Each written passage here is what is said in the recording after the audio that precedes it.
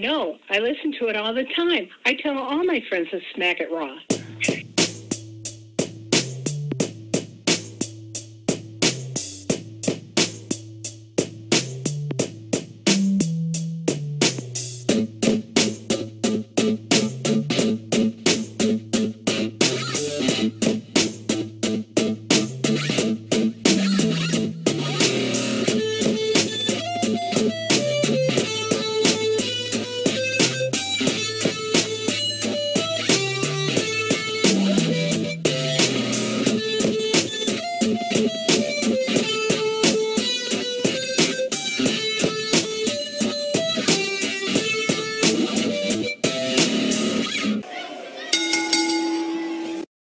Following podcast contains mature content. The views and opinions expressed by the host are not necessarily those of the host. Listener discretion is advised. Ladies and gentlemen, welcome back to Return to Wrestling, that podcast that turns back time to back when sports entertainment was still called professional wrestling. I am your host, the Warden, Matt Ritter, and I am back again with my co-host, my tormentor, the man that's forcing me to sit through this shit, Sir Cussalott, Travis Pointer, a.k.a. the Dragon King, a.k.a. Big T, a.k.a. Sweet T, a.k.a. T-Money, a.k.a. T-Bag, a.k.a. Black Merlin, a.k.a. the HNIC. What was that? I think I got them all. Man, this was rough. So if you guys are new to the podcast, and you shouldn't be, you guys go listen to the audio versions, go watch the video versions. Obviously, we are now, I believe, on episode 7. Sure. So I think that's where we're at. So if you're listening to this, 1 through 6 are out and available. You guys can go get caught up. We are working our way through Monday Nitro. We started at the very first one in 1995. And we are now in 1996, right after Uncensored 96, which was a shit show. It was the alliance to end Hulkamania, and I was hoping it was the alliance to end the Dungeon of Doom, and that all this shit would be done and over with once we finished with Uncensored. But no, we pick up March 25th, and everything gets so more confusing, so much more confusing, because I don't know who's on whose side anymore. People are doing shit that they shouldn't be doing. People that are supposed to be. That's because you're focusing on too many details. There's only one story you really need to be paying attention to here. Which is the one that I told you is going to look very familiar to you because it's similar to something that has happened recently on WWE television.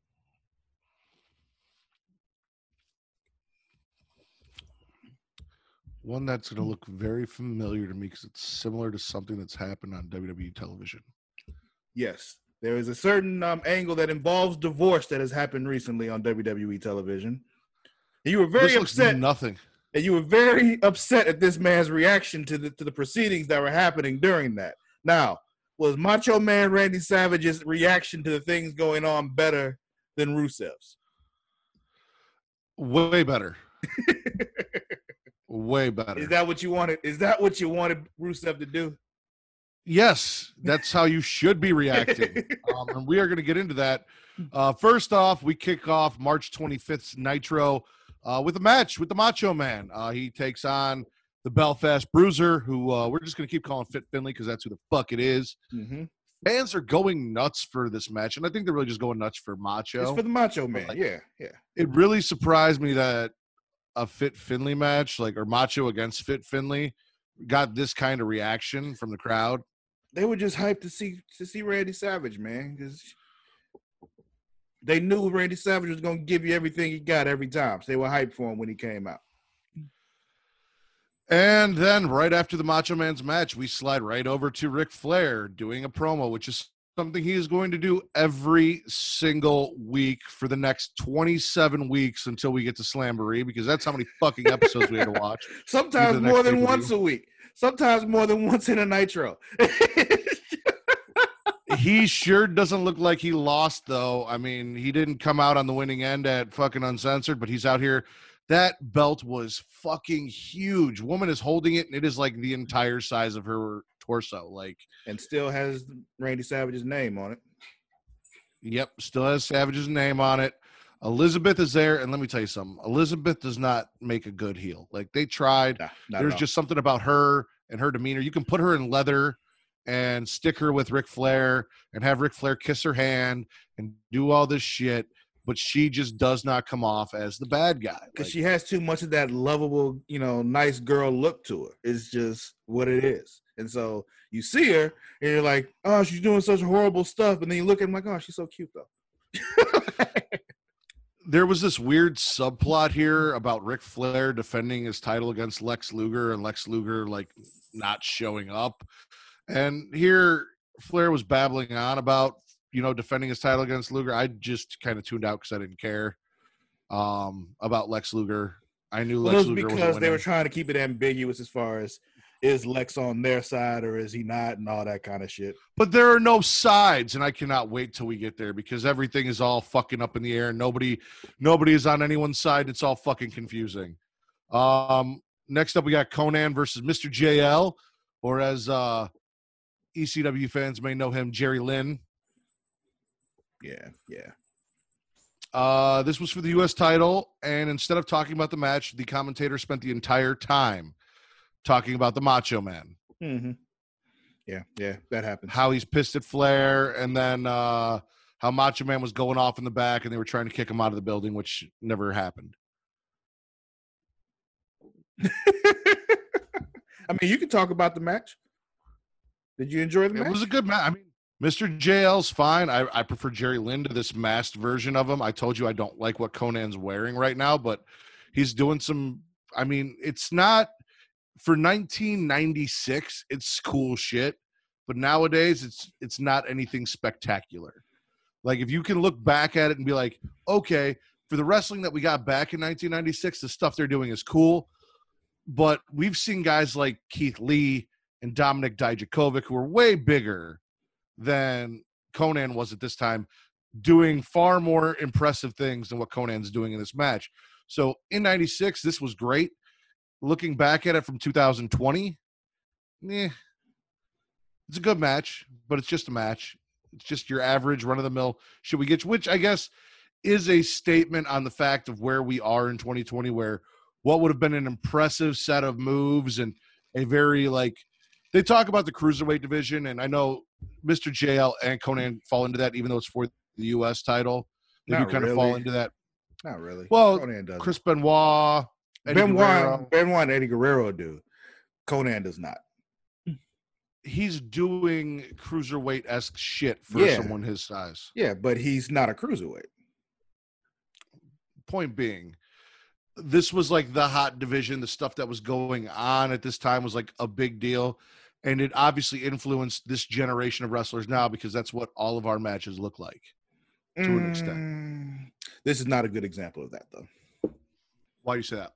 Because this is just not what you get in the cruiserweight division when it's coming up. What you're seeing right now. Oh, no. I'm not saying in the cruiserweight division. I'm saying in wrestling as a whole in 2020. This is a Seth Rollins versus Drew McIntyre match because they're both big guys, but they can still do this shit. It influenced the wrestlers we have now, not the cruiserweights, the wrestlers we have now. Okay. We got a little bit of Disco Fever. He's out here trying to hawk his CD. He takes on the Booty Man, and Booty. The Booty Man feels like a 70s porno. Mm-hmm. And I was worried that it was going to be a 70s porno where the girls never came. But Kimberly did come down. The Booty Babe. Booty Man makes out with her, and for the first time in my life, I wanted to be Hulk Hogan's friend. Because this is the kind of perks that you get from being Hulk Hogan's friend. You get to make out with Diamond Dallas Page's wife. Yeah. This is true. Also, I want you to picture something, Travis. I'm going to picture something. The Booty Man's fine. It's what it is, right? It's not. No, it's not. It's not fine at all. It's fine. It's fucking awful. It is what it is. It's know fine. that. Hey, it's okay. It's better than anything else they had him do. Oh, anything they had him do? I like The Disciple. But anyway, go ahead. I was going to say, except for maybe The Disciple. That was probably the best thing he did in WCW. But imagine this. If they had held off and waited for him and they had made the Booty Man the Renegade, he would have made a much better Renegade than whoever the fuck the Renegade was, and he would have pulled off a much more believable impersonation of the Ultimate Warrior. He may have actually got Renegade off the ground because he would have had the machine of Hulk Hogan behind him, pushing him. There was a lawsuit involved in that too that kind of derailed that, but you know. I'm just saying, we could have had Booty Man as the Renegade, and it would have been so much better than the Renegade that we got. Possibly. Then we got the American males losing to Sting and Luger for the tag team titles.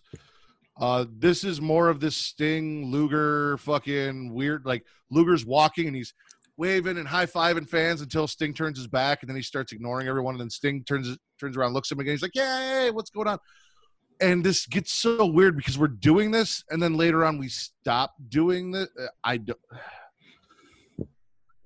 don't know what's going on, and I kind of wish they'd just end it. Kind of like Sasha and Bayley. Like, just get it over with. This is basically Sasha and Bayley in 1996. Yeah, you're right. It is. Also, I found out that we can blame Sting for Buff Bagwell. Oh. They mentioned that Sting brought in Buff Bagwell to WCW. Sting vouched for Buff Bagwell. Sting is the reason Buff Bagwell's here, and that's why when Luger was going off on Buff Bagwell, Sting tried to stop him and took it to heart and had an issue with it. Didn't like the way that Luger was treating Buff Bagwell. So thank you, Sting, for giving us the guy whose mom shaves his ball sack and became a male escort post-WCW. Look, he gave us great moments also. So, yes, thank you, Sting. What great moments other than, I mean, he didn't give us Judy Bagwell on a pole. Vince Russo did. Yeah, but I'm talking about, like, when he was with the NWO, he gave us some good stuff. I think you fondly remember Buff the Stuff a little better than Buff the Stuff actually was, Travis. Well, why would you say that for somebody who really didn't watch, though? So you don't know. I'm pretty sure you're remembering it a little different than it happened. I remember things very accurately. Rose-colored glasses. Like I've told you about everything that we're watching now. I know what's not good. I still enjoy it, even though it's not good sometimes. Because, you know, I told you, I enjoy bad wrestling. It's funny to me.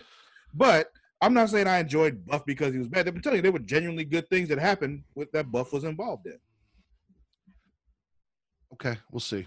And here's where my issue begins. Because first off, we defend the WCW World Heavyweight Championship in the main event of every single episode from this Nitro all the way through Slamboree, which isn't a problem, except it almost always ends in some bullshit like it does here tonight.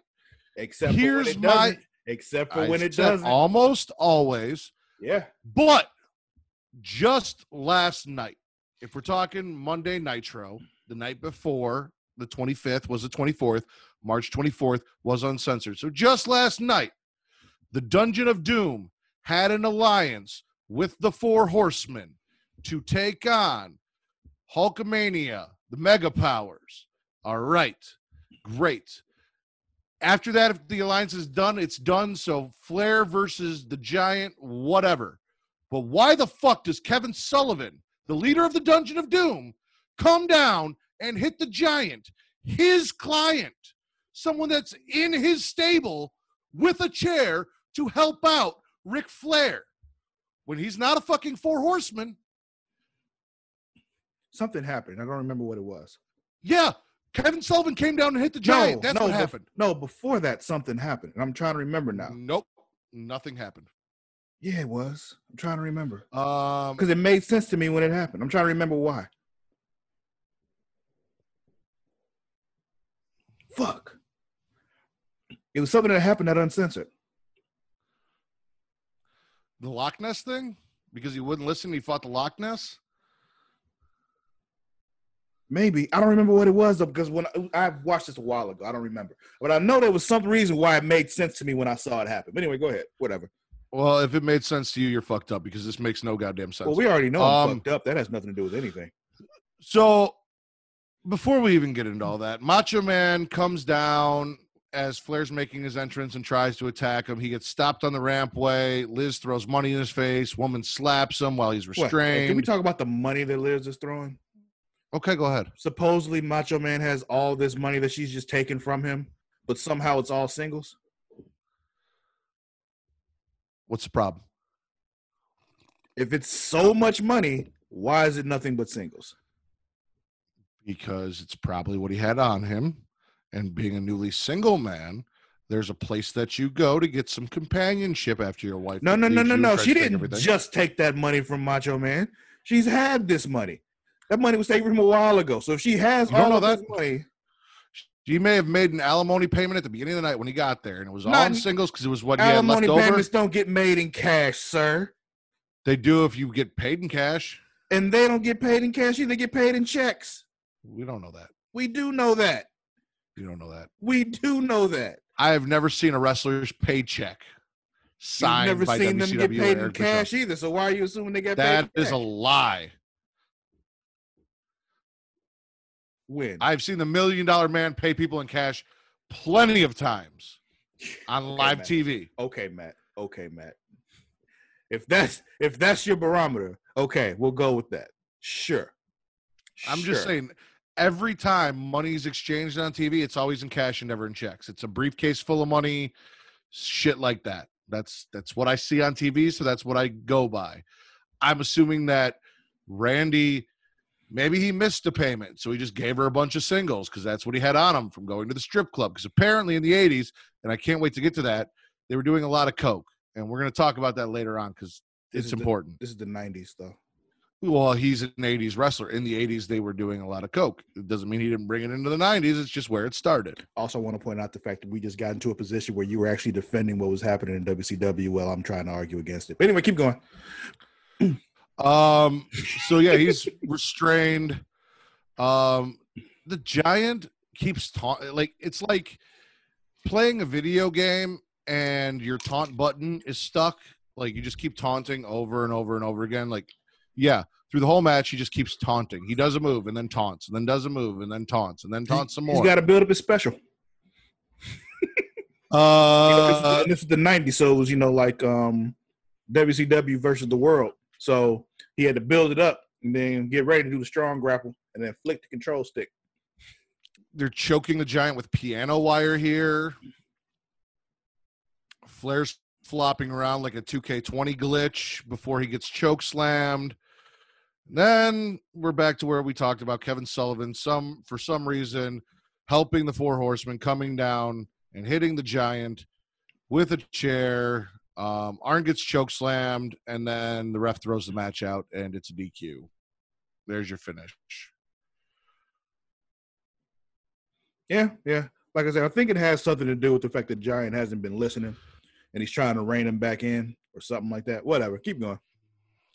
I will say this, Travis. The one bright spot in the series of bullshit that I had to watch, including Slamboree, I think there was only one, maybe two episodes of Nitro that actually had Hulk Hogan on it. It was a very Hulk Hogan light series of Nitros, and I don't believe he was on Slamboree. No, he was not. Yeah, no. So that was a plus. Moving on to April 1st, April Fool's Day. We get a little bit of that during this episode of Nitro, which was fucking stupid. We start with Giant versus Sting, already in progress. Yeah. Apparently, Jimmy Hart paid off the Giant to fight Sting instead of team with him versus Harlem Heat. Like, this is another weird thing where for some reason the Giant was going to team with Sting to take on Harlem Heat, and Jimmy Hart instead, who is, by all accounts, the Giant's manager, paid the Giant and Harlem Heat to not have a match, and then the Giants fighting Sting. Yes, no, this is as stupid as it sounds as I'm saying it, ladies and gentlemen. This is fucking terrible. No, I think what was supposed to happen, I think he paid off Harlem Heat not to have the match. Luger didn't show up. So he paid the Giant to go out there and fight Sting instead. No. Protecting Lex Luger. You are incorrect. What happened was Luger didn't show up, so somehow the Giant was made Sting's partner. And then Jimmy Hart, who does not like Sting because he feels like Sting is stealing his Lex Luger away from him, paid Harlem Heat to go away so that they could have a one-on-one singles match. But the Giant, from what they said on the episode, was scheduled to be Sting's tag team partner in a match against Harlem Heat. Yeah, because Luger didn't show up. Yeah, but why the Giant of all people? Why not Hulk Hogan or the Macho Man or the Booty Man or probably because he was anyone else? Because he was being replaced with another one of Jimmy Hart's clients. It made sense. It did not make sense at all. It does make sense. Let's say you're an agent, right? Let's say you're an agent, and some TV show wants one of your clients. Problem is, that one client can't make it. So you're like, well, he can't make it, but this other guy over here is awesome too. Take him. Same thing. Except Sting hates Jimmy Hart and that whole thing, and doesn't make sense why he'd be like, yeah, okay, and take that guy as his partner. You don't have to like somebody to work with him. Sting does, because he's that babyface. Anyway, it doesn't matter because Luger comes down to save Sting, which Jimmy Hart is not all happy about. And without touching anyone or doing anything, the ref just throws the match out. It's over. Luger came down, got in the ring, match over. We're done. Yeah, they didn't want to do it in the first place. It wasn't really supposed to be a match. They're like, you know what? Fuck it. If you're going to act like this, fuck it. We just won't have the match. They got to treat them like little kids. They can't, the endings to these matches are just like, I'm watching and I'm like, okay, this is how we end it. Oh, yeah. WCW is awful at finishes. Speaking of which, we got the Steiners versus the LOD versus the Nasty Boys. What the fuck is an like Johnny Grunge is out here dressed as Brian Knobbs. They call him Anti-Knobbs. He takes Knobbs' place and gets pinned pretending to be Knobbs doing Knobbs cosplay, like costing the Nasty Boys the match, giving the Steiners the win. You just explained it. What's the problem? It doesn't. I mean, it does make I guess sense because you just said it. You just said the whole thing. It makes perfect sense.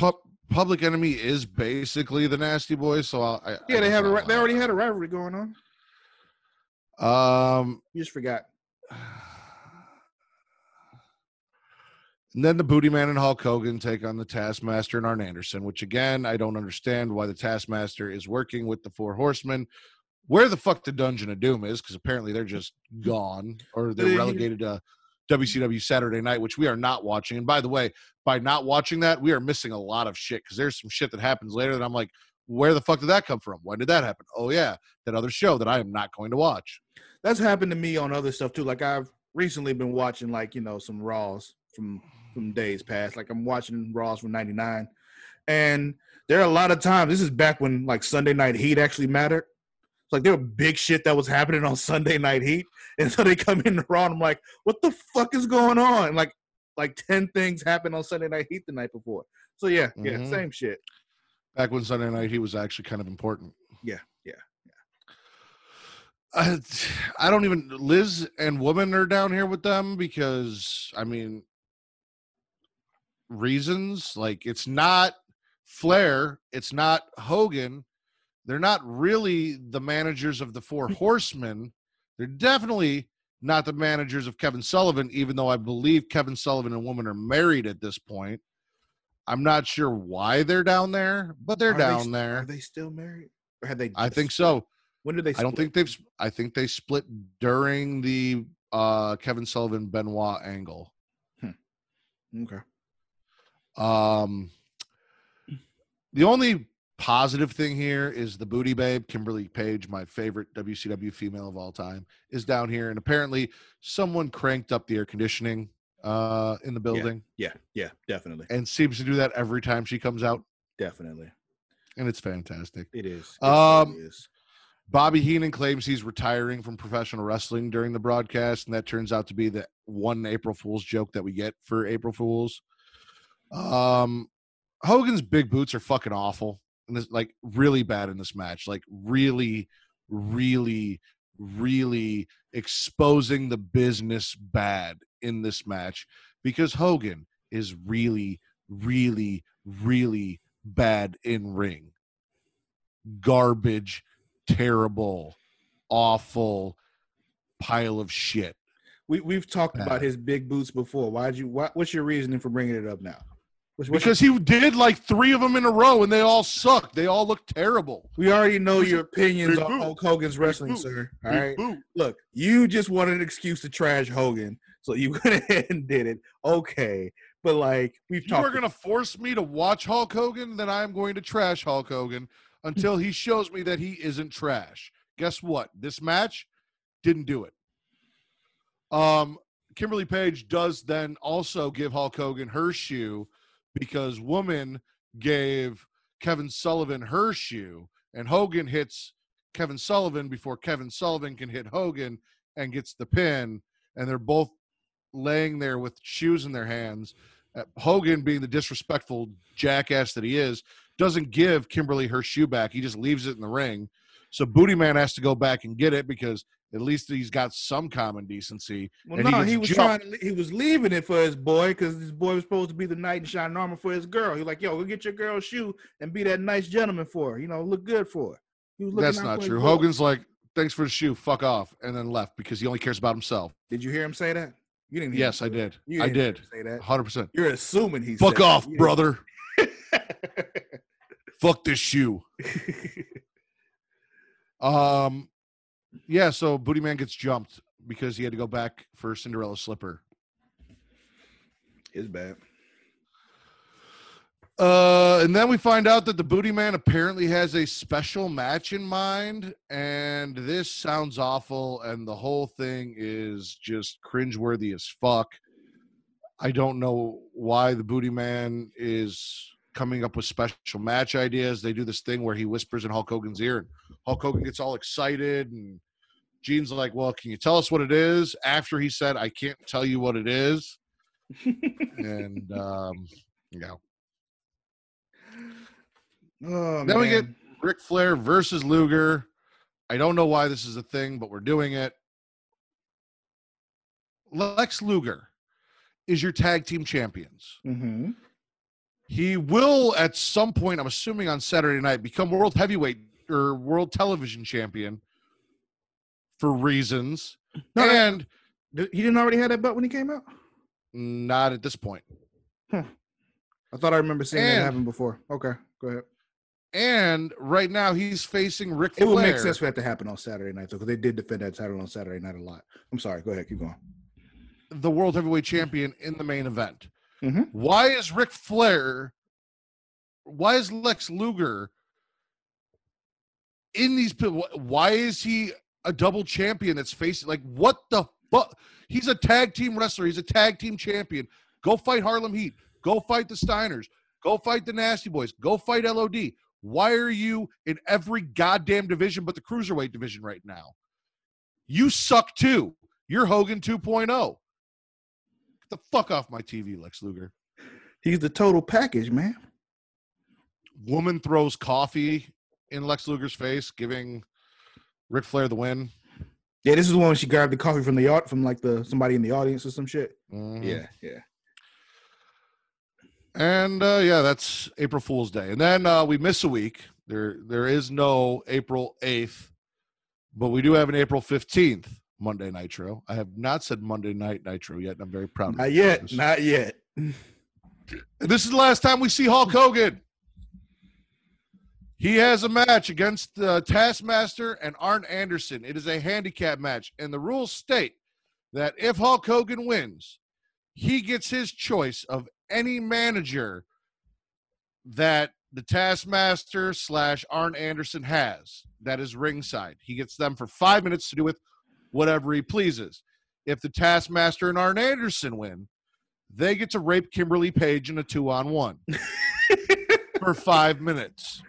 Because that is exactly the way the commentary team made that sound. It was creepy as fuck.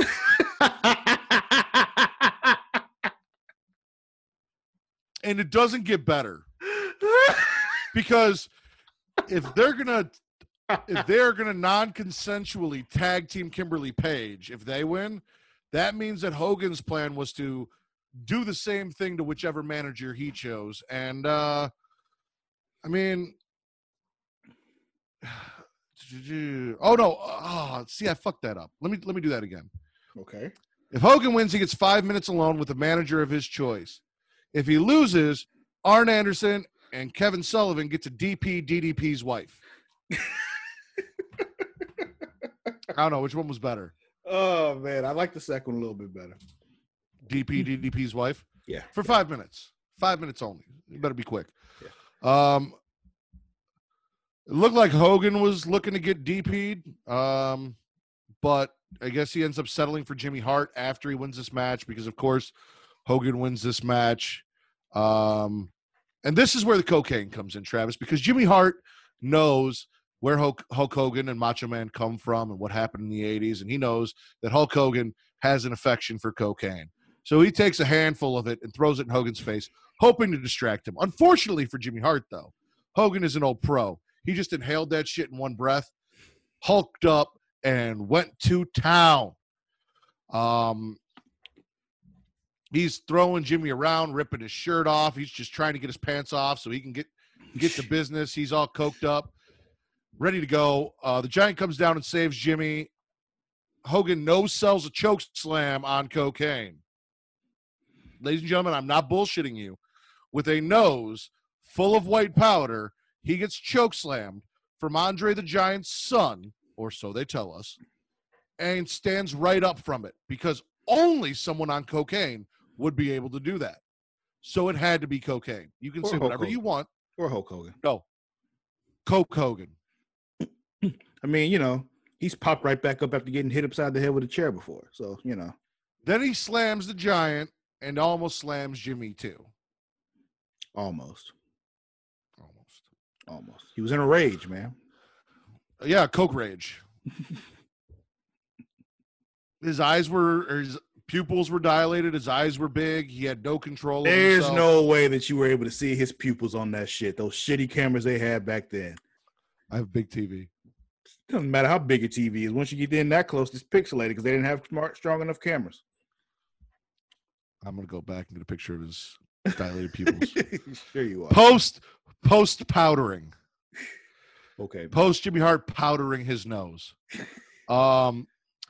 Nasty Boys take on Public Enemy in a hardcore match. At least I think it's a hardcore match because at some point, Public Enemy, every match they pull out a table and they put someone through a table and they stopped like DQing them for putting people through the table. I don't know what the fuck's going on with the rule. I feel like this WCW is like the first month of AEW where they just haven't figured out what rules they really want to go with or what the rules are yet. People get DDT through glass tables and we don't DQ them. We're putting people through regular tables. We're not DQing them. Like, shit needs to get figured out. Well, I mean, you know, if you really think about it, the table's just on the side of the ring. They didn't, like, you know, they just happened to fall through the table. You know, it's not their fault. Nasty Boys. It's furniture. Nasty Boy. You don't DQ somebody when they throw somebody into the ramp, not into the ramp, into the barricades. You know, it's just there. It's no, but if you put them through a table, you DQ them. Yeah, maybe. If you pull the table out during the match and set it up during the match and all that, maybe. But if the table's just already there, you know, they set it up after their entrance. Before the match started, though. But it wasn't just already there. It was already there before the match started. When Ric Flair starts doing his banquet shit and they're going to go choke slam someone through the table, the ref's waving him off because it'll be a DQ. That table was already there. The ref was waving him off because he didn't want him to put somebody through a table. No. It's the referee's job to maintain order. Yeah, and going through tables is not maintaining order. Yeah, he was able to stop him that time, but he wasn't able to stop him with the table on the side of the ring. Illegal. The Nasty Boys win that match, but Public Enemy then takes them out post-match. And then we have the Earl Bobby Eaton versus the Macho Man. And I don't even care about this match. I'm just curious as to why we have a British stable that isn't doing stable shit. Like, why are we not utilizing the Earl Bobby Eaton, the Squire Dave Taylor, and Lord Steven Regal better? We have a three-man group. There's actually 4 of them. Couldn't tell you because he wasn't on TV this month. I know. They were doing more before this. Before Nitro? Yeah. Well, that doesn't help me any. Nope, not at all. Start watching stuff before Nitro. I know. But they're not going to be around long enough for it to matter anyway. So keep going. Bobby Eaton loses the Macho Man. Eaton mimicked Flair during the match, which made Macho Man go into a rage, almost a coke-filled rage, but without the coke. I'm about to say there was no coke involved this time, though, Matt. He went berserk. Well, we don't know if he did a bump backstage. We found out that apparently New Jack was doing bumps backstage. He was high every match. Every fucked up thing New Jack did, he was high during. That's how he started every conversation on that episode of Dark Side of the Ring. Mm-hmm. I don't know if you got to see that back when it came out, but he started that off with, I was high as a motherfucker. I was really high. And then I threw that motherfucker off a scaffold. And then I stabbed that 78-year-old man. Like, I was in the back doing coke. And then I did this fucked up shit. Like, so apparently this is a thing, Travis. It happens. This is an ECW, sir. A bunch of guys backstage tackle Macho Man because he's freaking out. They handcuff him. Macho Man's knocking out refs. Was this the one when he dropped the elbow like 17 times? Yeah, he wouldn't stop. So they handcuff him to get him out of the ring. And then our main event. So week 1 after Uncensored, we had Flair versus the Giant. Then we had Flair versus Luger. And the Giant versus Sting. And now we have Flair and the Giant versus Luger and Sting. Because whatever happened between Flair choking the Giant with a piano chord and Kevin Sullivan hitting him with a chair, we have just magically made go away. And now they are a tag team. The enemy of my enemy is my friend, sir. Apparently, Flair's fucking everyone's wife. Yeah. He's fucking Kevin Sullivan's wife. He's fucking Macho Man's wife. And that's not enough. So he starts going after Mongo's wife because a very young and not as enhanced as I'm used to seeing, Deborah McMichaels is sitting ringside. And Flair just keeps flirting and going after her. She keeps, at this point, she's brushing off his advances. At this point. And apparently Mongo, at least up to this point, seems like a cuck because let me tell you, if my wife was ringside and Ric Flair and his baby arm walked up to my wife and started offering her things and kissing her hand and shit, I would have been out of that commentary booth and I would have had my boots so far up the Nature Boy's ass.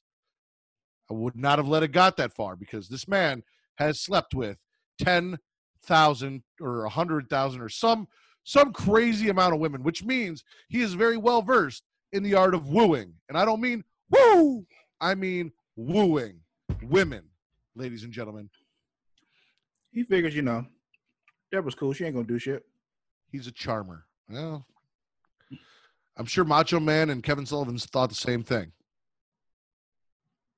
Maybe. It really didn't even look like Deborah though. Like at first, I was like, yeah. If they didn't tell me it was Deborah, I wouldn't have realized it was Deborah either. I'm looking at her. I don't even think I heard them say it was Deborah, but I'm looking at her and I'm like, okay. And I'm like, wait, wasn't Mongo married to? Holy shit, is that Deborah? Yeah.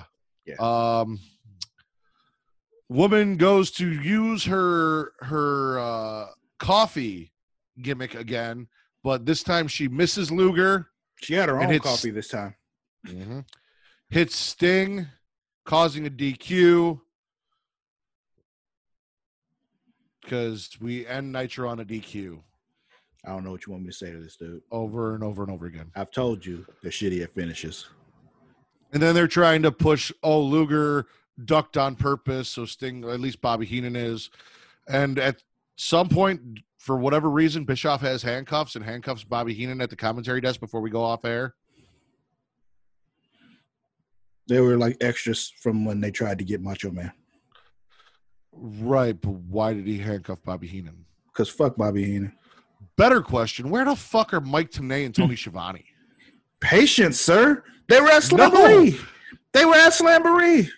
Mike today showed up as some kind of fucking expert at Slamboree, and we will talk about that. And Tony Schiavone was on the whole show. Why the fuck is the voice of Nitro not the voice of Nitro right now? Because he wasn't the voice of Nitro yet. We are quite a ways into Nitro. We are like 7 months into Nitro, and I got no Tony Schiavone. And Nitro only lasted a few years, Travis. I'm not even happy. You're not even 1 year in, sir. Calm down. Almost. Nitro lasted all the way to 2000. It's 1996. April 22nd. They tell us all the titles are on the line in the main event. And what they mean is all the titles that are held in the main event are on the line because the U.S. title is not on the line. True. This is where Luger showed up with the TV title. And I was like, when the fuck did Lex Luger get a TV title? And this is also where Eric Bischoff refers to WWE as the World Whining Federation and gives away the results of Monday Night Raw. Which, if you listen, you heard what the card was. You're like, yeah, I probably wouldn't have cared about that either. I highly disagree. I was listening to what he was saying, and there was at least one match in there. I was like, you're fucked up because that sounds like a damn good match. Which one? I don't remember. You don't even remember it. You don't even remember it. That's how intriguing. You know how much bullshit you made me watch that I'd have to remember one good match mentioned from Monday Night Raw? So you complain about all the bad stuff, and they give you something you're intrigued by, and you don't even remember it. See? No, they gave me something WWF did that I thought, oh, that doesn't sound like a bad match. It was literally half a second. Bischoff's wrong. That doesn't sound bad. I think it was Mankind's match. Pretty sure he said Mankind is taking on somebody. I'm like, that doesn't sound bad at all. Yeah, but it was somebody non-consequential though. That's the thing. It was just like, who cares? Maybe not 1996. We kick it off with Public Enemy versus the American Males. This match ends because they threw someone over the top rope, because that is still occasionally, whenever they feel like it, a fucking finish. It's still a DQ. Knocking somebody over the top rope is a DQ in WCW. Why are you looking at me like that? Because Bill Watts has been gone long enough for us to get rid of this bullshit. Still there now. And then, ladies and gentlemen, they start discussing. You complain about them not enforcing rules, and then they enforce rules, and you get mad about it. Make up your mind. No, I'm complaining about them not enforcing standard rules across just about every major wrestling promotion. And I'm complaining about them using stupid fucking rules that I honestly don't think they're enforcing them all the time, because I'm pretty sure, and I should really pay attention, and maybe next month I will. I'll make myself a note to see who gets knocked over the top rope or goes over the top rope, or if they're going through the middle. They don't. They go through the middle. You got to pay attention. This is true. They go through the middle. They go through the middle. Anyway, Mean Gene starts announcing the worst fucking wrestling idea I may have ever heard. The Lethal Lottery. So apparently, at Slamboree, we are going to get a bunch of fake random matchups that are going to pit tag team partners against each other. They were random, Matt. It was random draw.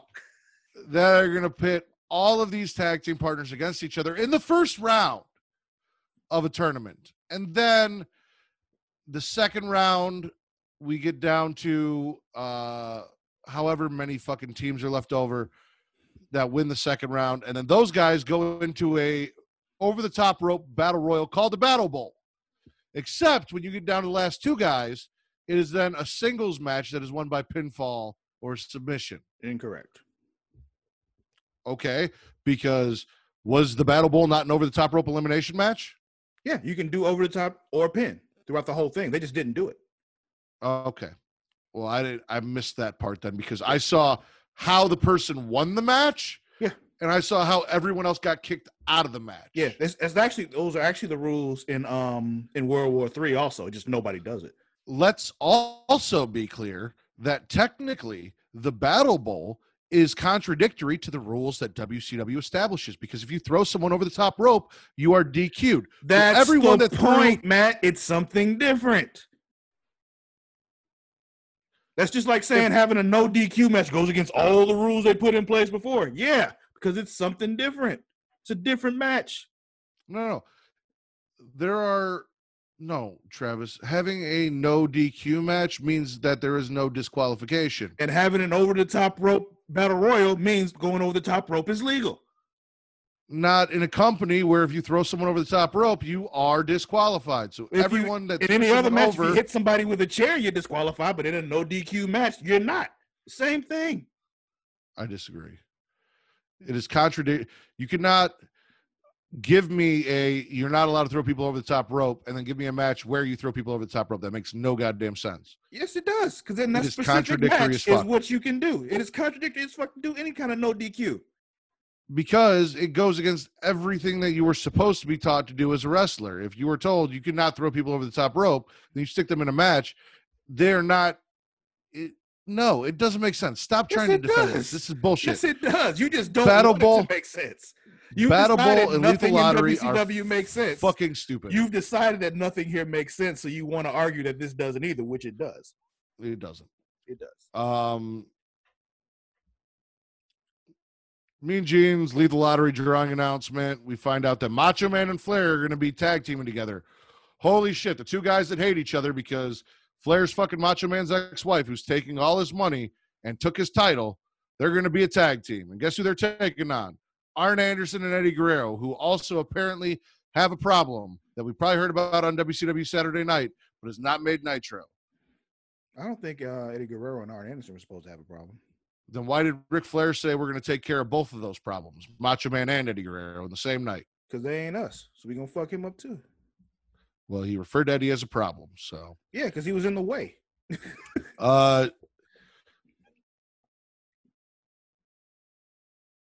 Mean Gene really tried to convince us like that this was legit. Management's concerned with Macho Man, apparently. Something about WCW City Hall, which made no fucking sense. And then we were told that there are going to be unspecified ramifications against the Macho Man. Yeah, okay. Because he comes down all pissed off about being Flair's partner, and they're basically saying the Macho Man has lost his fucking marbles and needs to go seek professional help. And I don't understand how anyone can see what's going on to the Macho Man and not understand where he's coming from, why he's acting the way he is, or think that what he's doing is anything but normal. I mean, it's also just not normal to like fuck up people that have nothing to do with the situation, though, you know? And we got Chris Benoit versus Eddie Guerrero. Benoit wins this match, and this is a cruiserweight match, but this is not what you'd think of a cruiserweight match being in 2020. No. Not even what you would think of a cruiserweight match being like late 96, 97, you know? It's just. I'd say more 97, because right now, Rey Mysterio's not there. Psychosis. He gets there in 96. They get there in 96. All those people get here in 96. Oh, you said late 96, and yeah. We're not in late 96. So exactly. In early 96, I mean, this is kind of the cruiserweight division is Dean Malenko and Benoit and Eddie Guerrero, and these are the kind of matches you're getting. Malenko we got around, but Benoit moves on. Mm-hmm. We got Duggan versus Ming. I hate this, Travis. I hate this so much. What is this tape fist bullshit? I don't know. He did it earlier. He was doing it at. My thing is, why wouldn't he just tape his fist before the match? Everyone tapes their fist. What is this? If you tape your fist, it makes your fist harder, so you throw knockout punches. Like a bunch of people tape their fucking fists. Like, why isn't everyone throwing knockout punches? And, yeah. And if it somehow makes his punches that much stronger, why wouldn't you just tape your fist before the match? Yeah. Why are you wrapping? Like he's trying to wrap it up during the match, and is that illegal? Like it looks like he's trying to hide it from the ref. Like I don't know what's going on. I feel so bad for our Jim Duggan. Duggan wins though with the tape fist. Remember when I got yelled at by Mr. Thompson? Yes. Because he thought I was actually like calling somebody a hoe. And I'm like, no, I'm not doing that. It's Hacksaw Jim Duggan. There's a lot of things from wrestling that we used at a non-denominational private Christian school that got us in trouble because none of wrestling in 1996, 97, 98 was appropriate for a non-denominational private Christian school. Oh man, yeah, there was a whole lot of getting in trouble for the inappropriate gestures and chopping So of the crotches. we have a rematch from last week. It is Flair and the Giant versus Sting and Luger. And the way this match works is if anyone pins Ric Flair, including the Giant somehow, he becomes World Heavyweight Champion. If He said, including the Giants. they mentioned that the Giant could turn on Flair and pin him and become champion. It was something that Did they slipped in mention there that, or was did kinda Bobby fucking Heenan weird. did Bobby Heenan just randomly say that stupid shit? Because Bobby Heenan randomly said shit that makes no sense. Was it Bobby Heenan that said that? Let me ask you a question. Who is the smartest man in professional wrestling? Besides me? Mm-hmm. Yeah, Bobby Heenan. Mm-hmm. Doesn't mean smarter people don't have stupid moments.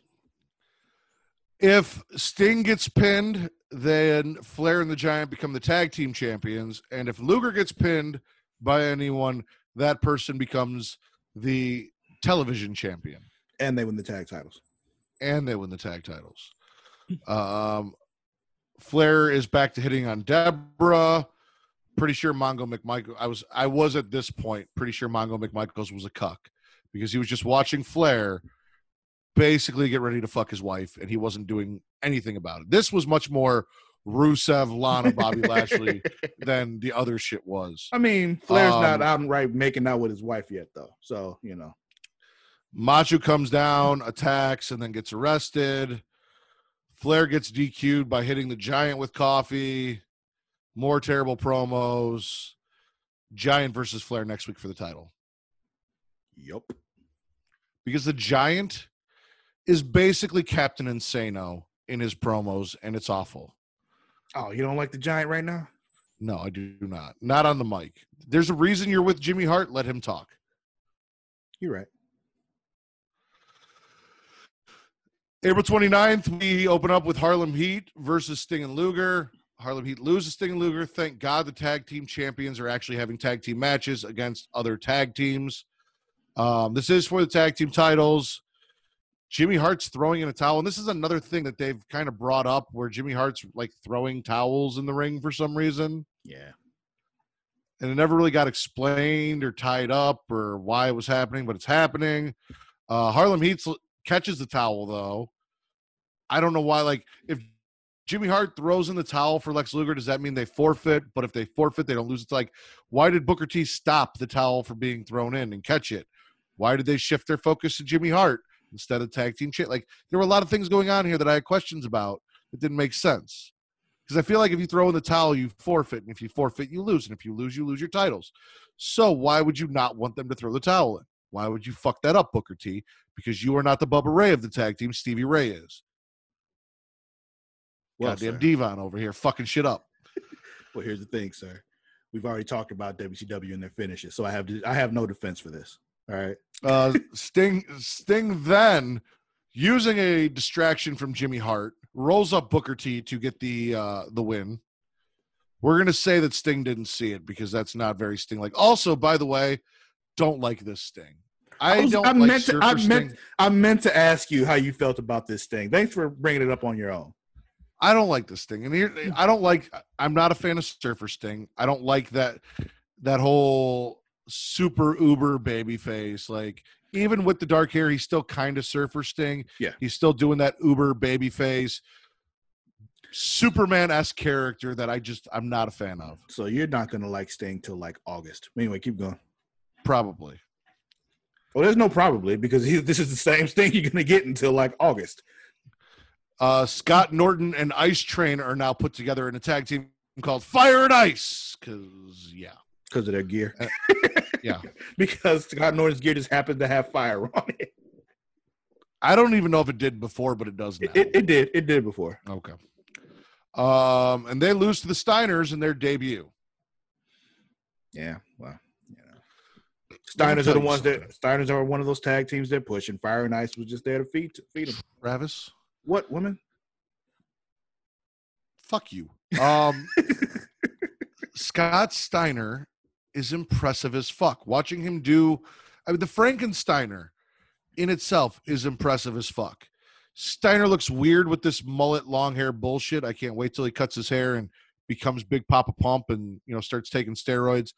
All that fun stuff. But what he does in the ring is impressive as fuck at this point. I've got to give it to him. Flair has another promo with Mean Gene, and Mean Gene asks him if he's worried about the Giant, and Flair says some off the wall shit, but he's like, "Look at woman, you see woman? Do you think I'm worried about the Giant?"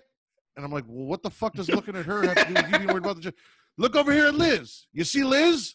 Do you think I'm worried about the Giant?" I'm like, "Listen, I don't care if you're having a fucking threesome. There's a 7'4", 400-something pound, fee-fi-fo-fum motherfucker coming to snap your goddamn neck. I don't care how much pussy you surround yourself with. They won't be in the ring with you to save you. So this doesn't make any goddamn sense, Ric Flair." I mean, maybe he's just thinking like, yo, no matter what happens after this is over with, I still got them. Unless the Giant rips the baby arm off. I mean, unless you die. You got a lot to worry about. Then you got a loss there, but you know. Finley loses to Regal in a parking lot brawl that started in progress. That was fucking insane. I love this Finley Regal shit that we got.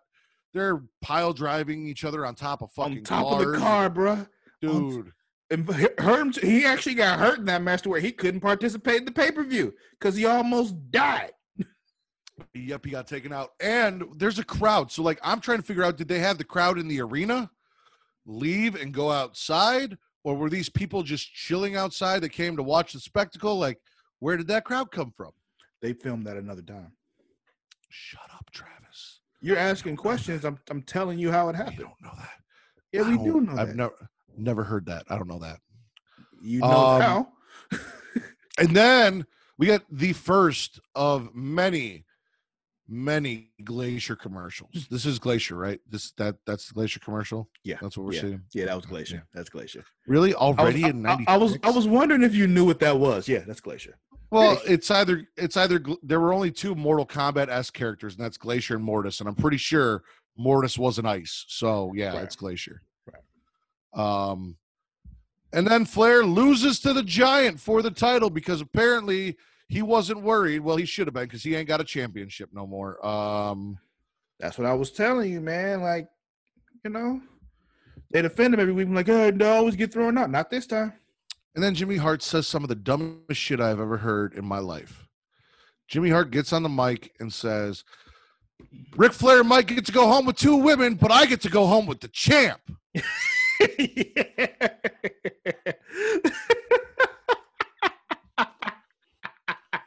Oh yeah, I laughed. Ric Flair might get to go home with Elizabeth and woman, but I get a hairy 7'4" motherfucker. But he's got a big belt.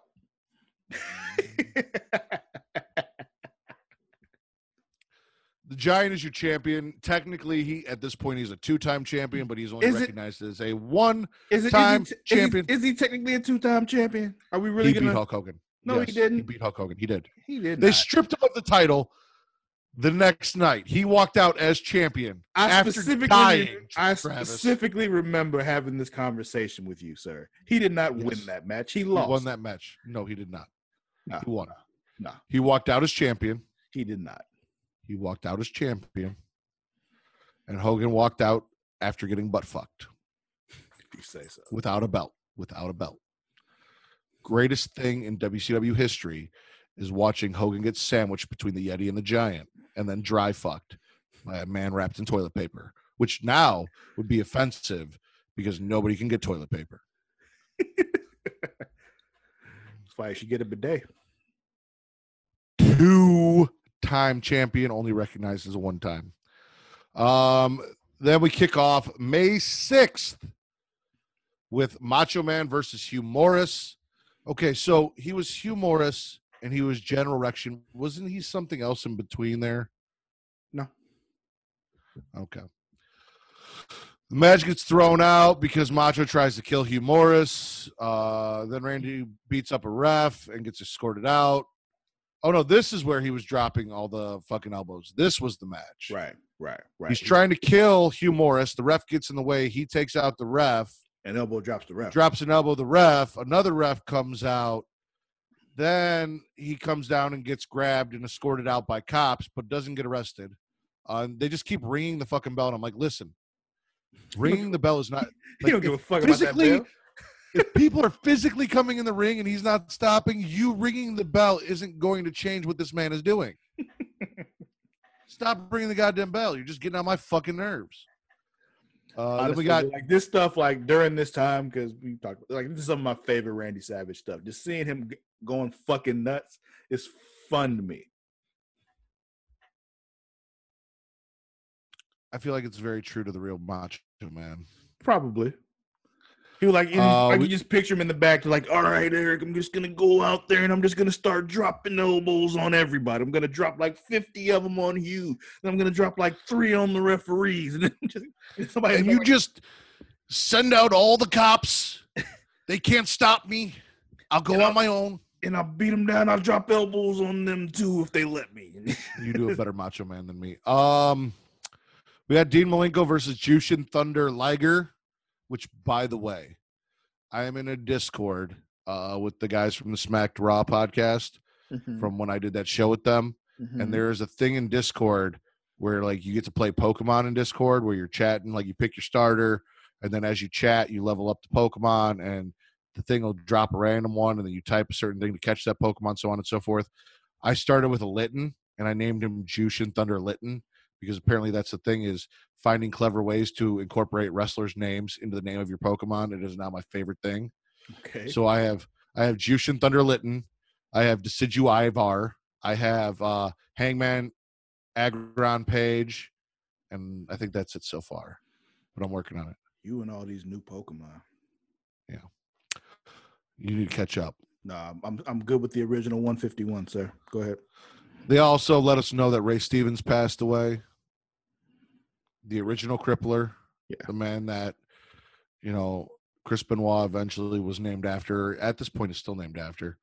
Then we got Flair babbling about something, feeding Mean Gene champagne. He offers some to Deborah. Deborah pours it out. Mongo's like, yeah, that's right. That's my wife. She don't need him. You need to get down there and break that shit up. She don't need him to break it up. And then we get another Glacier and a Slim Jim commercial, and I really miss these Slim Jim commercials. Never do Slim Jim. I wish they would just bring these back, and like whoever is left, like Lanny Poffo, like give Lanny the shit. Like, yeah, whoever, just let him get the royalties. Bring back the Macho Man Slim Jim commercials. Because I will go buy Slim Jims if you bring me back Macho Man Slim Jim commercials. You know what? I have no reason to buy them. Yeah. But if you put those back on TV. Yeah, I don't really like Slim Jims, but if you give me Macho Man telling me to snap into a Slim Jim, I'll go get a Slim Jim. Those and the Ali Landry Dorito commercials. Like, I haven't bought a bag of Doritos in a long time, but if you bring back Ali Landry, the 3D, the really hot chick that did the 3D Dorito commercials. I got to see it. Oh, yeah, you know what I'm talking about. Yeah, do that.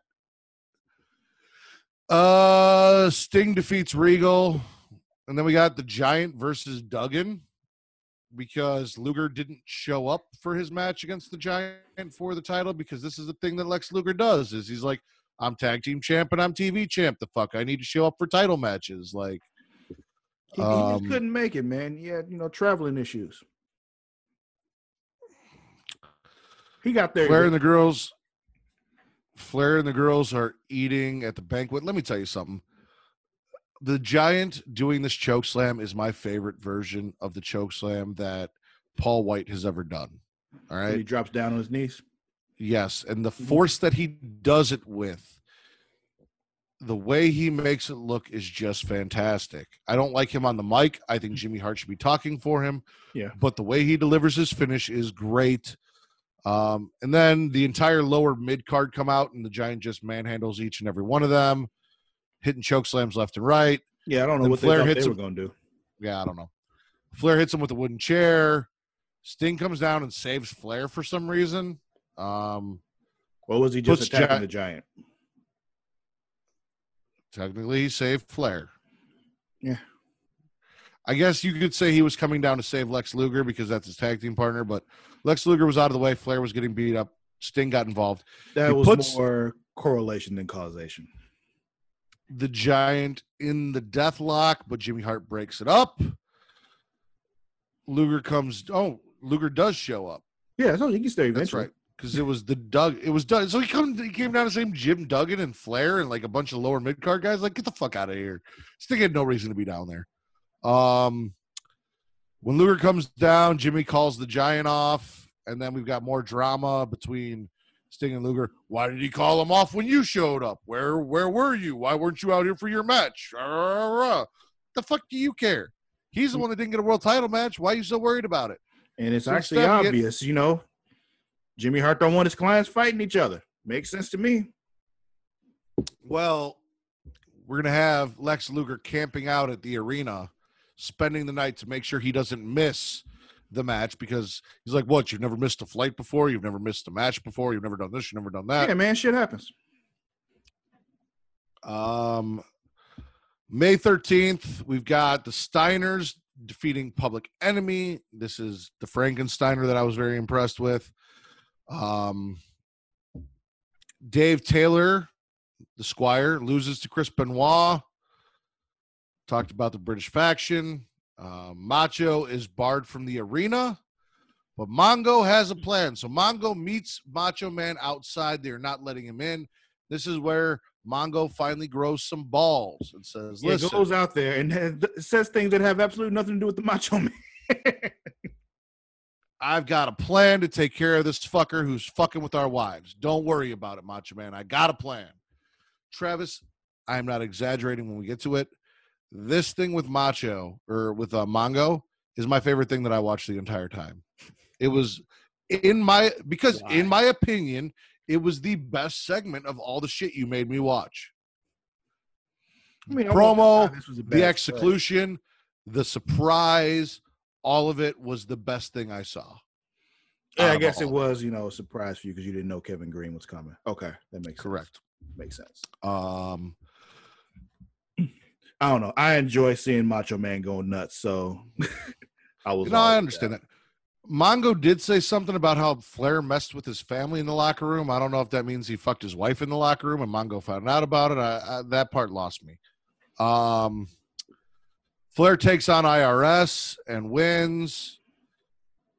Then he's got an interview. Apparently, that is VK Wall Street, sir. Apparently, after Flair defeated IRS, he let us all know that VK Wall Street is his name. Address him properly. Rode Space Mountain. Apparently so. I'm impressed. Why? This is par for the course for Ric Flair, man. No. Ric Flair has had sex with thousands, hundreds of thousands, tens of thousands of women. But Dolly Parton is a superstar with the biggest mountains he's probably ever climbed. Yeah. I don't know. Just the idea that Dolly Parton rode Space Mountain. Well, you got to think, back in the day, Ric Flair was motherfucking Ric Flair. Like, he was on some different shit back then. That's the thing. Yes, because Dolly's from the South, but he was only motherfucking Ric Flair, like, in the South. And she's from the South. You just said it. Yeah. But I wasn't thinking that. I was just thinking, oh, it's Dolly Parton. And as you were talking, that kind of dawned on me. So, yeah. As things start to come together, give it a little more thought, you realize it makes sense. I don't know. And then we got Luger versus the Giant for the title. They do talk about Luger's forearm, and it reminded me, isn't he supposed to have a steel plate in that motherfucker? I think it's supposed to be in his elbow. No, it's his forearm because he hit Yokozuna with that steel-plated forearm to power slam him in 1994 and 95. Oh, who did the bionic elbow? Dusty Rhodes. Okay. I'm like, I remember hearing something about a bionic elbow before. Okay, yeah. Yeah, you're right. Luger was the forearm. Dusty was the elbow. Gotcha. Did he get the plate removed? Is it not a thing in WCW? Does canon not follow from corporation to corporation? Yeah, why would it? That was a WWF thing. When he was the narcissist. I don't know why. Well, he was not the narcissist at that point. When he first got the thing about the forearm, yeah, he was still the narcissist. No, when I'm talking about when he was bashing Yokozuna in the face with it to get that slam. Yeah, I on know, the but it USS started while whatever. he was a narcissist.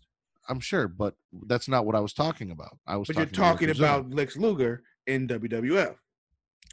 I specifically brought up a moment in time where he was supposed to have a metal plate. Yes, and I was just At that point, he mentioning was when it not the started, sir. narcissist. I was just mentioning when it started.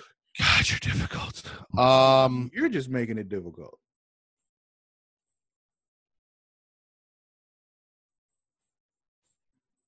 Luger gets put through Flair's table. Sting checks on Luger. That's the end of the. That's the end. Finito. Then we get to Slamboree and the Lethal Lottery and the Battle Bowl. So I intentionally didn't mention these matchups other than the Macho Man one because they don't matter. When we got to them, there's no point in talking about them at Slamboree if we haven't if we already tell you what's going to happen beforehand. They don't matter. They really don't. Our first match is Hawk and Luger versus Animal and Booker T. Because as Travis tried to say, these random matchups are not random at all. Because the whole idea here is the LOD are going to have to fight. And I'm not going to lie to you. I was actually kind of excited to see if Hawk and Animal were going to go at it. You know what they didn't fucking do? Go at it. Yeah, no, they teamed up. Ended up being a double DQ or whatever. Match gets thrown out. Neither team advances. The Steiners. What about the Steiners? They were against each other too. Well, yeah, but we're not there yet. No, but you were saying you were excited to see what would happen with that tag team. I mean, you got others. That's all. But here's the thing. I have seen some WCW stuff. I did not watch religiously. I did not watch week after week. One of the things I have seen, Travis, is Rick versus Scott because that was a prominent feud in WCW later in the years. That was a different Rick and Scott, though. Then Public Enemy apparently got lucky, and no one wanted to be on their team separately, so they got to stay together. No, they just they were randomly put together. They just got the luck of the draw, man. Taking on especially after the recent, within the last few months, release of Dark Side of the Ring, the Chris Benoit story, this really surreal pairing of Kevin Sullivan and Chris Benoit as a tag team. Apparently the Taskmaster is from the Iron Gates of Fate, and I don't know what the fuck that means or where that is or why that's a thing, but good for you. When does Kevin Sullivan go away? When is he not on my TV anymore? When do we stop having him in stories? When is he gone? 97, 98? Like, when can I just expect this motherfucker to go away? It happens in 96. Calm down. This is where they go through the table, and I want to know why this is not a DQ, because they put Benoit through the table to get the win. Public Enemy get the win by putting Benoit through a table and then pinning him, and the Taskmaster limps away and kind of pretends like he's trying to get back to the ring. Like, I don't know. It was fucked up and weird and stupid. Then we got Pittman. Now, this was my favorite one, Travis. Pitbull. Yep. Pitbull Pittman, who I just learned about watching the show. No idea who he was before that. Versus Scott Steiner, or with Scott Steiner, versus the Booty Man and Rick Steiner. Now, this is why this is great. One, Pittman is managed by who they are calling the Godfather. We know this is not the Godfather. This is Teddy Long. Mm-hmm. But we're not going to call him Teddy Long because he's not Teddy Long here. This is not the Teddy Long I know. This is Chubby Long. Yeah, they call him the Godfather Teddy Long, but yeah. You know, this is Chubby Long. This is like Chubby Teddy Long. He is managing Pitbull Pittman. As you said, we get to see a preview of what we get years later with Scott and Rick. And then, of course, the Booty Man is out there. And if the Booty Man is out there, the Booty Babe is out there. And as I've stated, Kimberly Page is my favorite thing from WCW. And the air conditioning, again, was cranked up. More than Major Guns? More than Major Guns. More than Shay. And I used to love Shay. Shay's a good one, too. More than Fire, more than Paisley, more than Charmel. Tigress? More than Tigress. I know you love Tigress. Tigress was my favorite. Yeah. More than whichever one fucking Shawn Michaels married. More than Stacy Keibler. More than Tori Wilson. Overall, Kimberly Page is more than Daphne. And Daphne is really my speed. Kimberly Page. Yeah.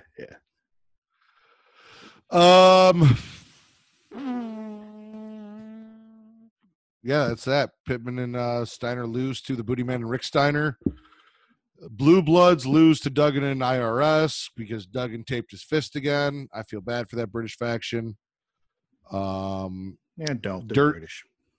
Dirty Dick Slater team. Oh, and this is also the match. This is Colonel Rob Parker's Dirty Dick. Yeah. The Blue Blood match was the match that it was supposed to be Regal and the Belfast Bruiser, but he could not compete. So he got the Squire Dave to replace the Belfast Bruiser, and then they lost to a Jim Duggan taped fist with IRS. Because Regal killed him. Colonel Parker's Dirty Dick. Where the fuck is Sherry Martel? Aren't they married? Wasn't that was just happening? Like where did that go? I think she got they got married and they just fucking, he's like, all right, I'm a Southern gentleman, which means you got to go home and cook me meals and you can't be on TV no more. I think this you is fucked up. I think she's been released at this point. They defeat what will become in the future the Dancing Fools. Disco Inferno and Alex Wright. Alex Wright. I love seeing the Dancing Fools now, knowing what the Dancing Fools will be later. This was a nice little thing there. Then we have DDP and the Barbarian versus Hugh Morris and Ming. DDP and the Barbarian win, but they do this weird thing here where Ming thinks he won because he's pinning DDP, but Ming and DDP aren't legal. Yeah. So there's no way that this could be a double pin. Yeah. And they're not really explaining that on commentary or doing a good job. Like they're like, oh no, the ref made the right call. Yeah. One thing not really. Go ahead and finish this, but I got to remember to tell you something about the commentary. Go ahead. Okay. They're not really doing a great job here of like clarifying why Ming, like I know why. It makes sense to me why. I understand why, but like Ming didn't seem to understand that he wasn't legal and couldn't get a pin, and they're not really playing that up or giving that to the audience. Anyway, go ahead. What about the commentary? I just wanted to mention that in this commentary is like, the dynamic, you're seeing it here, the dynamic between Tony Schiavone and Bobby the Brain Heenan. So much fun. Like, it really reminds me of us. Like, you're trying to be Tony Schiavone, and I'm just constantly fucking with you like Bobby's always fucking with Tony the whole time. It's fucking great to me. I feel like we're more of a gorilla Bobby Heenan mixture, but maybe. But just hearing Bobby Heenan like constantly poking at Tony the whole time is so much fun to me. He doesn't do that as much. When is it after this that Mongo leaves commentary and Tony takes over? Is that when we get Tony on commentary after this? I don't remember exactly, but they're going into that once he starts going into that program with Flair is when it stops. So it's coming soon. Big Bubba and Stevie Ray lose to motherfucking Fire and Ice. I mean, Fire and Ice are some big bad motherfuckers, though. The Big Boss Man and the Bubba Ray Dudley of the greatest tag team in WCW history lose to Scott Norton and some dude named fucking Ice Train. Yeah, they're some big bad motherfuckers against a team that had never tagged together before. Listen, Stevie Ray could tag with anybody. He tagged with motherfucking Ahmed Johnson. He could tag with anybody, Travis. He is that damn good of a tag team wrestler. It doesn't matter who you put him with. This is some bullshit. Stevie Ray is the best part of Harlem Heat. That's disrespectful, but go ahead. Then we got the Macho Man and Flair, and somehow, despite the fact that Flair and Arn used this as a way to beat up the Macho Man and Eddie Guerrero, they get the win, so Macho Man and Flair move on, but Savage is just getting double teamed and jumped. And yeah, you had to know they were going to find a way to just fuck up Macho Man. Like, they made it pretty clear that's what they wanted to do. Mean Gene's having a blast out here. He's got Hooter girls all around him. I didn't even realize, like, I was looking, I saw the orange shorts, but they had black shirts on. I'm like, I didn't realize they were Hooters girls. Yeah, why didn't they have the tank tops on? That was weird. I don't know. Yeah, it was. They And had name tags. Let's say he couldn't get their names right, even though they had on name tags. Yeah, and then he's like, "Oh, don't worry, honey. I'm just looking at your name tag." I'm like, "No, you're not." No, you're not. One girl was doing this weird thing where every time she looked at the camera, she opened her eyes really wide, like crazy psycho. Like, I'm like, "What the fuck are you doing?" Like, I didn't any notice man that. that found. Fire and Ice get the bye for round 2. Gene announces the round 2 matches. Then we've got a cruiserweight title match. And I want to take this time, Travis, to talk about something very interesting. So Dean Malenko is taking on Brad Armstrong. Do you know who Brad Armstrong is? No. Brad Armstrong is part of the Armstrong family. Are you familiar with Bullet Bob Armstrong? No, I know there's a referee we have right now called, what's his name? Is it Scott Armstrong? Yep. Yeah. Are you familiar with BG James Armstrong? Yes. Yes. No. It's not BG James Armstrong. So Brian Armstrong, I guess we'll go with. The family last name is James. Real life shoot name, last name James. BG James. James, yeah. Real name. That's his real name. His dad's last name is James. His brother's last names are James. But yes, this is the Road Dogs family. Tell me, looking at this guy, how Road Dogg was the most famous, successful member of this family outside of maybe his dad. Probably more so than his dad. Because he could talk. They look nothing alike at all. Road Dogg could talk, though.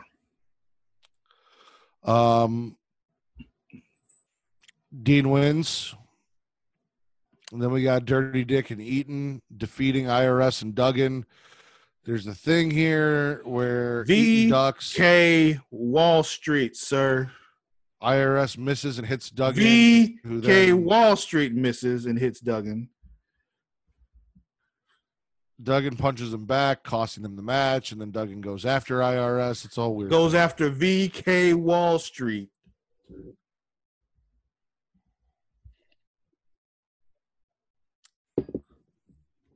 As a fan of his child, I refuse to disrespect the great IRS by referring to him as anything other than his most famous character, which is IRS. At this point in time, the name he went by was VK Wall Street. You leave Mr. Rotunda alone. That is his character. That is who he is. Public Enemy defeat Ric Flair and Macho Man by default because Macho Man wants to fight Flair, so it's a forfeit. Mm-hmm. So they get in. So now Dirty Dick Slater and Bobby Eaton are in the Battle Bowl. Public Enemy's in the Battle Bowl. Can we just continue to refer to him as Rob Parker's Dirty Dick? Sure. Okay. And then DDP and the Barbarian defeat the Booty Man and Rick Steiner. I'm pretty sure we've talked about, I don't know, we talked about a lot of shit. How DDP is my overall all-time favorite WCW wrestler. How I was disappointed the way he was treated in WWF. More so than Sting? That's interesting.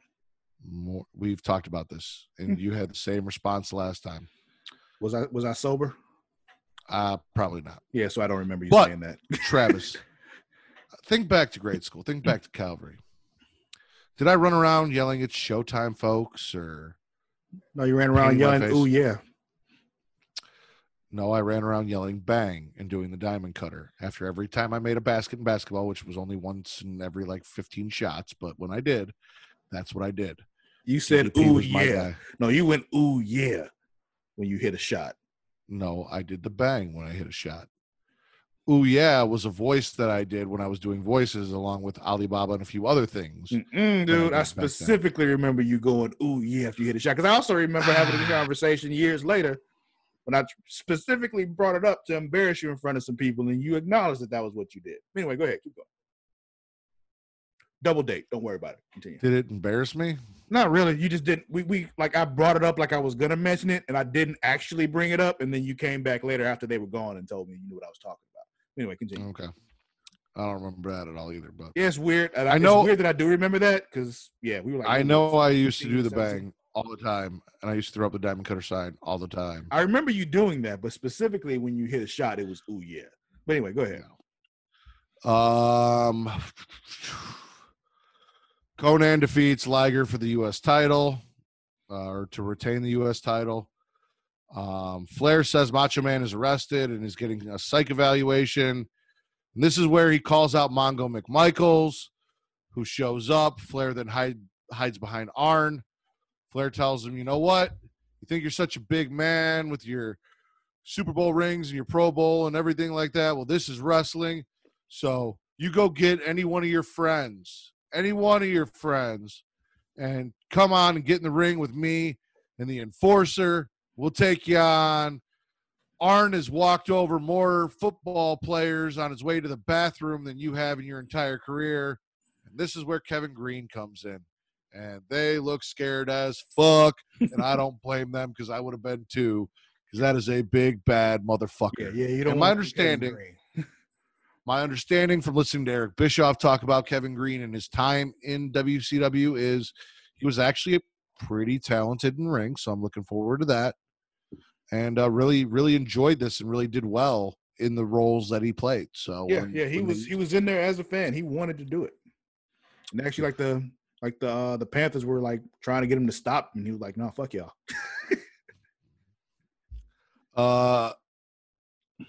DDP wins the Battle Bowl, which means he gets a title shot against the Giant. Unfortunately, I know that DDP does not beat the Giant to become champion for the first time, so I know that that's not going to happen. But he gets something else for winning that Battle Bowl. Yes, he does, and we'll talk about that here in a second. Listen, I love seeing DDP at this point in his career after all the bullshit we saw with Johnny B. Bad and his wife and the Booty Man and all this just bullshit they've put him through, getting a big win here on a pay-per-view for a title match. And he gets a ring, which reminds me of another ring. Yeah. That was won in a company that has often been compared to WCW. Yeah, that's why when he came out after MJF won that ring, I'm like, oh, that's why they did that. I see what they're doing there. I kind of wish it was the same ring. That would have been awesome if it was the same Battle Bowl ring. My thing is, he doesn't defend this ring, right? No, I don't. Well, maybe. I don't remember.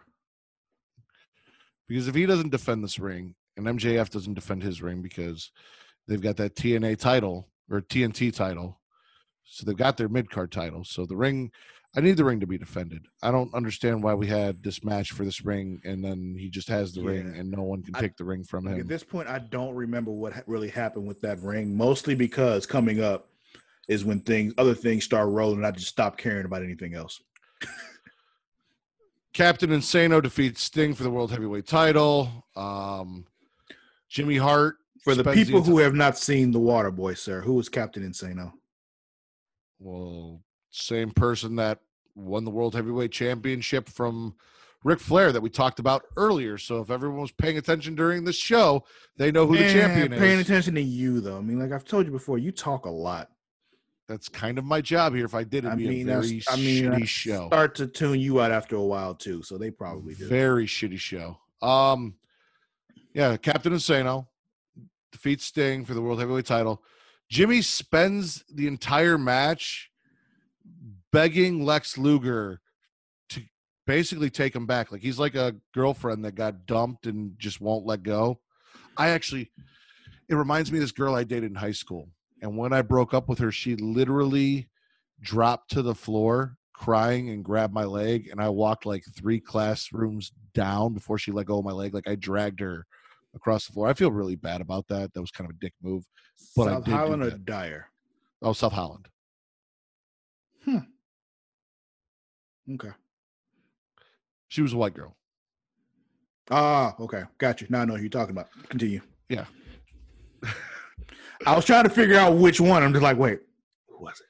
Okay. She pierced her fingernails. It was a whole thing. Yeah. Anyway, Yeah, so he's begging. At some point, they get handcuffed together. Sting goes for the death lock. Jimmy Hart hits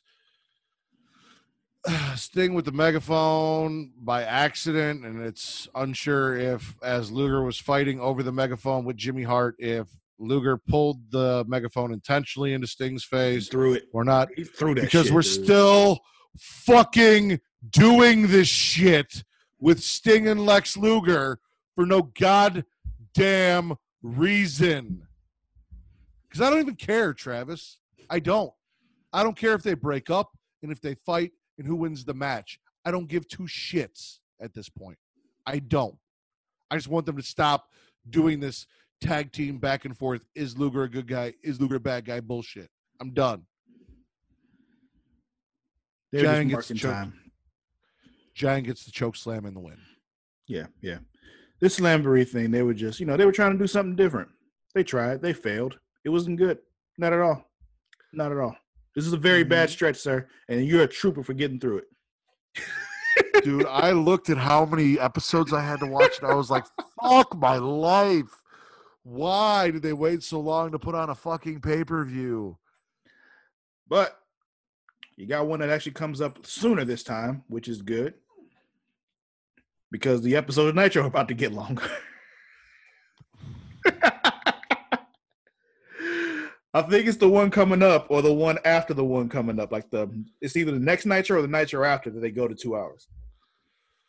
Great. But you made it. Scott Hall's coming. I know Scott Hall's coming. You know why I know Scott Hall's coming? Because I see the picture of Scott Hall every time I start in fucking December and I go back through the episodes to get to where I need to be to add them to my queue to watch them. I skip over the Scott Hall episode with his picture there. I'm like, oh, there he is. Oh, shit. I've got 47 fucking episodes to get through before I get there. And a shitty-ass pay-per-view about a fucking battle bowl and the lethal lottery, which I'm sure was a Dusty Rhodes thing. And there are some things that Dusty did that were fantastic. There are some Dusty things that are god-fucking awful. And listen, I pray to God AEW does not do a battle bowl or a lethal lottery ever. They steal a lot of Dusty shit. Just stick to the good shit. All right? Stick to the good Dusty shit. Admit that your dad had some flaws, Cody, and don't bring back all of his shit. Don't do it. If we see a version of the Battle Bowl sometime this year, I'm going to laugh. Just know I'm going to laugh. Oh, yeah. Once again, I can admit when stuff is bad. This is what I told you. This is a really bad stretch. You are a trooper for getting through this stretch right here, sir. And it was hard for me.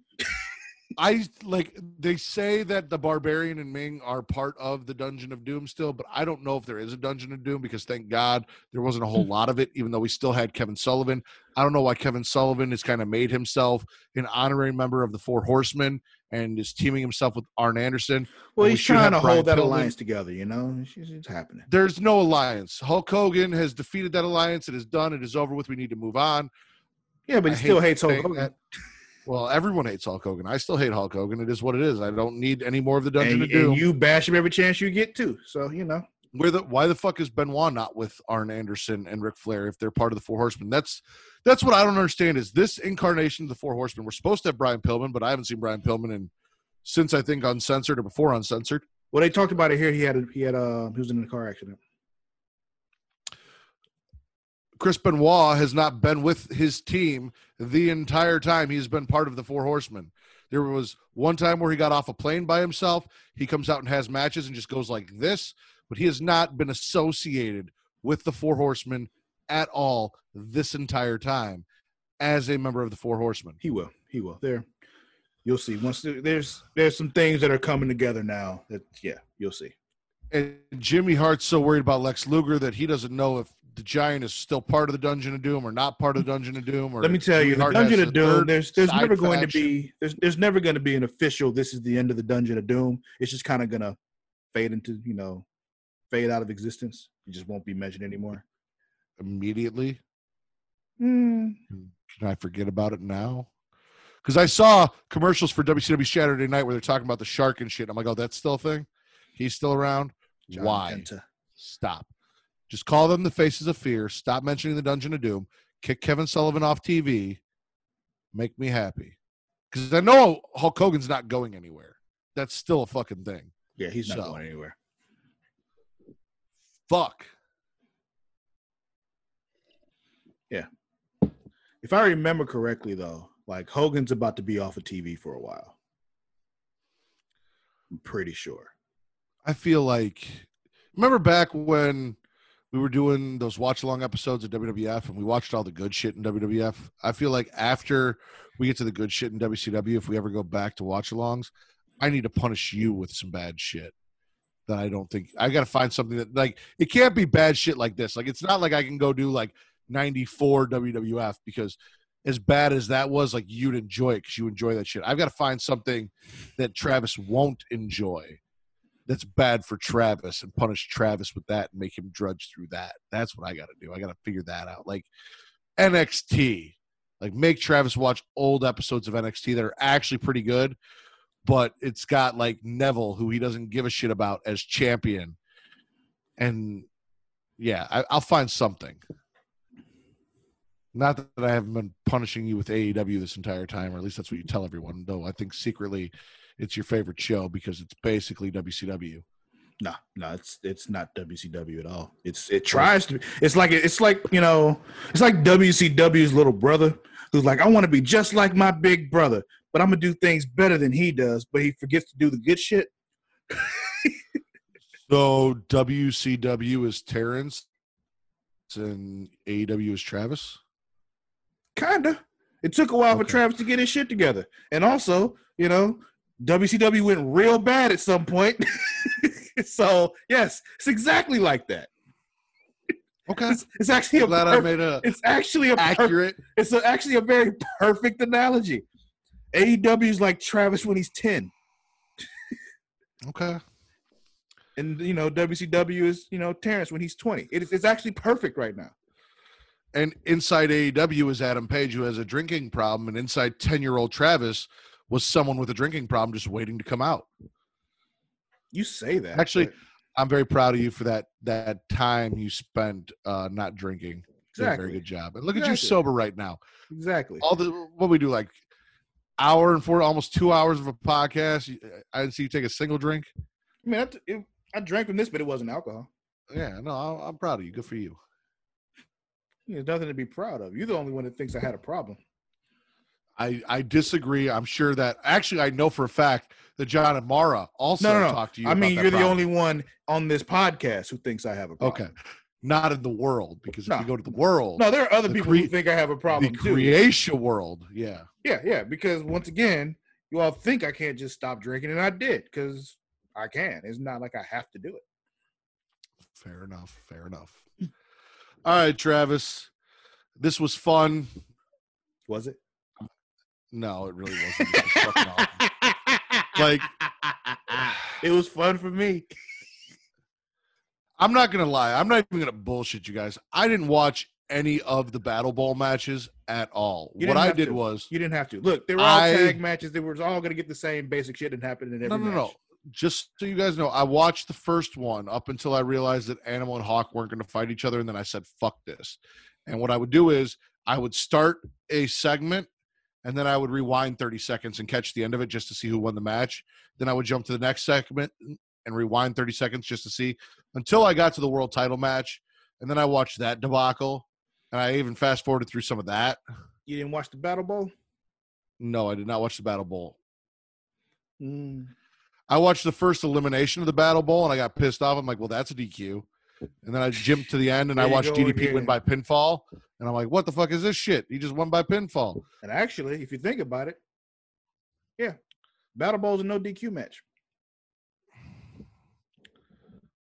There you go. There's your solution right there. It's no DQ. Yeah, but if it's no DQ, it still doesn't warrant someone being eliminated by being thrown over the top rope. That doesn't. When that's the stipulation of the match, yes, it does. That's how you win the Royal Rumble, is by throwing people over the top rope. That's the stipulation of the match. The WWF didn't have a no over the top rope rule while they were doing the Royal Rumble. This rule that you keep bringing up is not part of the stipulation of the match. It's part of the stipulation of the company. It's not important, Travis. It was something you made it important. I thought it was stupid. I thought it was fucking stupid. Just like you didn't seem to like my analogy about Hulk Hogan and the cocaine and the DP of Jimmy Hart's or of DDP's wife and all that. So, if you say so. I'm gonna do this again. Oh yeah, It's gonna get better from here. About to say you've trudged through all the bad stuff. You're about to start getting rewarded. You sure? Yeah. Because I know for a fact that Hulk Hogan is still Hulk Hogan. He's not Hollywood Hulk Hogan. I know for a fact that Sting is still Sting. You've told me that Kevin Sullivan ain't going anywhere. So, yeah, Scott Hall's going to show up, but I feel like there's still a whole lot of bad here. Yeah, but this is when it starts the uptick, though. Like I said, I didn't say you were going to be rewarded. I said you're going to start to get rewarded. Okay. Well, ladies and gentlemen, it'll make it all worth it at Bash at the Beach. No, it won't. Anyway, because I know what happens at Bash at the Beach. I've seen it a million times. It's not going to be a surprise. It's not going to be great. And it's just going to make Hulk Hogan even that more prominent in the stories and the TV. I am actually excited to get to the part where, like, Hulk Hogan pulls a severed head that looks like his out of a box. Stuff like that. That's the dumb shit I want to get into. But anyway, this has been Return to Wrestling. I want to thank everyone for coming by and listening, especially if you were listening to us on Patreon. Thank you for that. We do appreciate it. We appreciate you checking out the audio and video versions, which you guys can find at YouTube and Pornhub. If you guys need to look for this or the Smackin' Raw podcast, you guys can follow me on Twitter at Matt Ritter. That is at MATTRIDDER. And there are link trees on my Twitter profile that will take you to either the audio or video versions where you guys can watch us. Also over to the Patreon. So if you are listening to this episode and it has been released on audio or on video on YouTube, then the next episode is already available on Patreon. So you guys can go check that out and get ahead of everyone and be caught up with us. Did I say that right? Yeah. Okay. I felt like I got it. It got confusing. If you're listening to this on YouTube or podcast services, you can watch the next episode early by subscribing to the Patreon. There you go. So if you're listening to this now, there's already a new episode up that you guys can go get now. $5 along with a bunch of other content that we've provided for you that is worth it. You guys could also go follow Travis at Sir Cussalott. That is at SIR_CUSSALOTT on Twitter and Instagram. And please, ladies and gentlemen, go follow The Creation World. That is THECREATIA World on both Twitter and Instagram. We would appreciate it because Creation World brings you all of the podcasts, not just Smackin' Raw, not just Return to Wrestling. It also brings you Super Flashy Arrow of Tomorrow, brings you the Creation Conversation. It brought you Hashtag Them Thrones, brought you Wild Wild West World. So please go support that, check that out, and go listen to other podcasts you might enjoy. You're not just a wrestling fan. Everyone has things they enjoy outside of wrestling. There's got to be something out there that we do for you other than this that you're going to enjoy. You won't hear my voice because Travis banishes me to this one podcast, but you'll hear other people. They're all right. They're not as good as me, but they're all right. Matt has made guest appearances on other shows before while he's being a little bitch about it. Against your wishes. The reason why it happened is irrelevant. Be more results-oriented, sir. For Sir Cussalott, Travis Pointer, unless I forgot to plug something, I am the Warden, Matt Ritter. We have been Return to Wrestling. I don't remember how I close this show, so have a good night, everyone. Peace.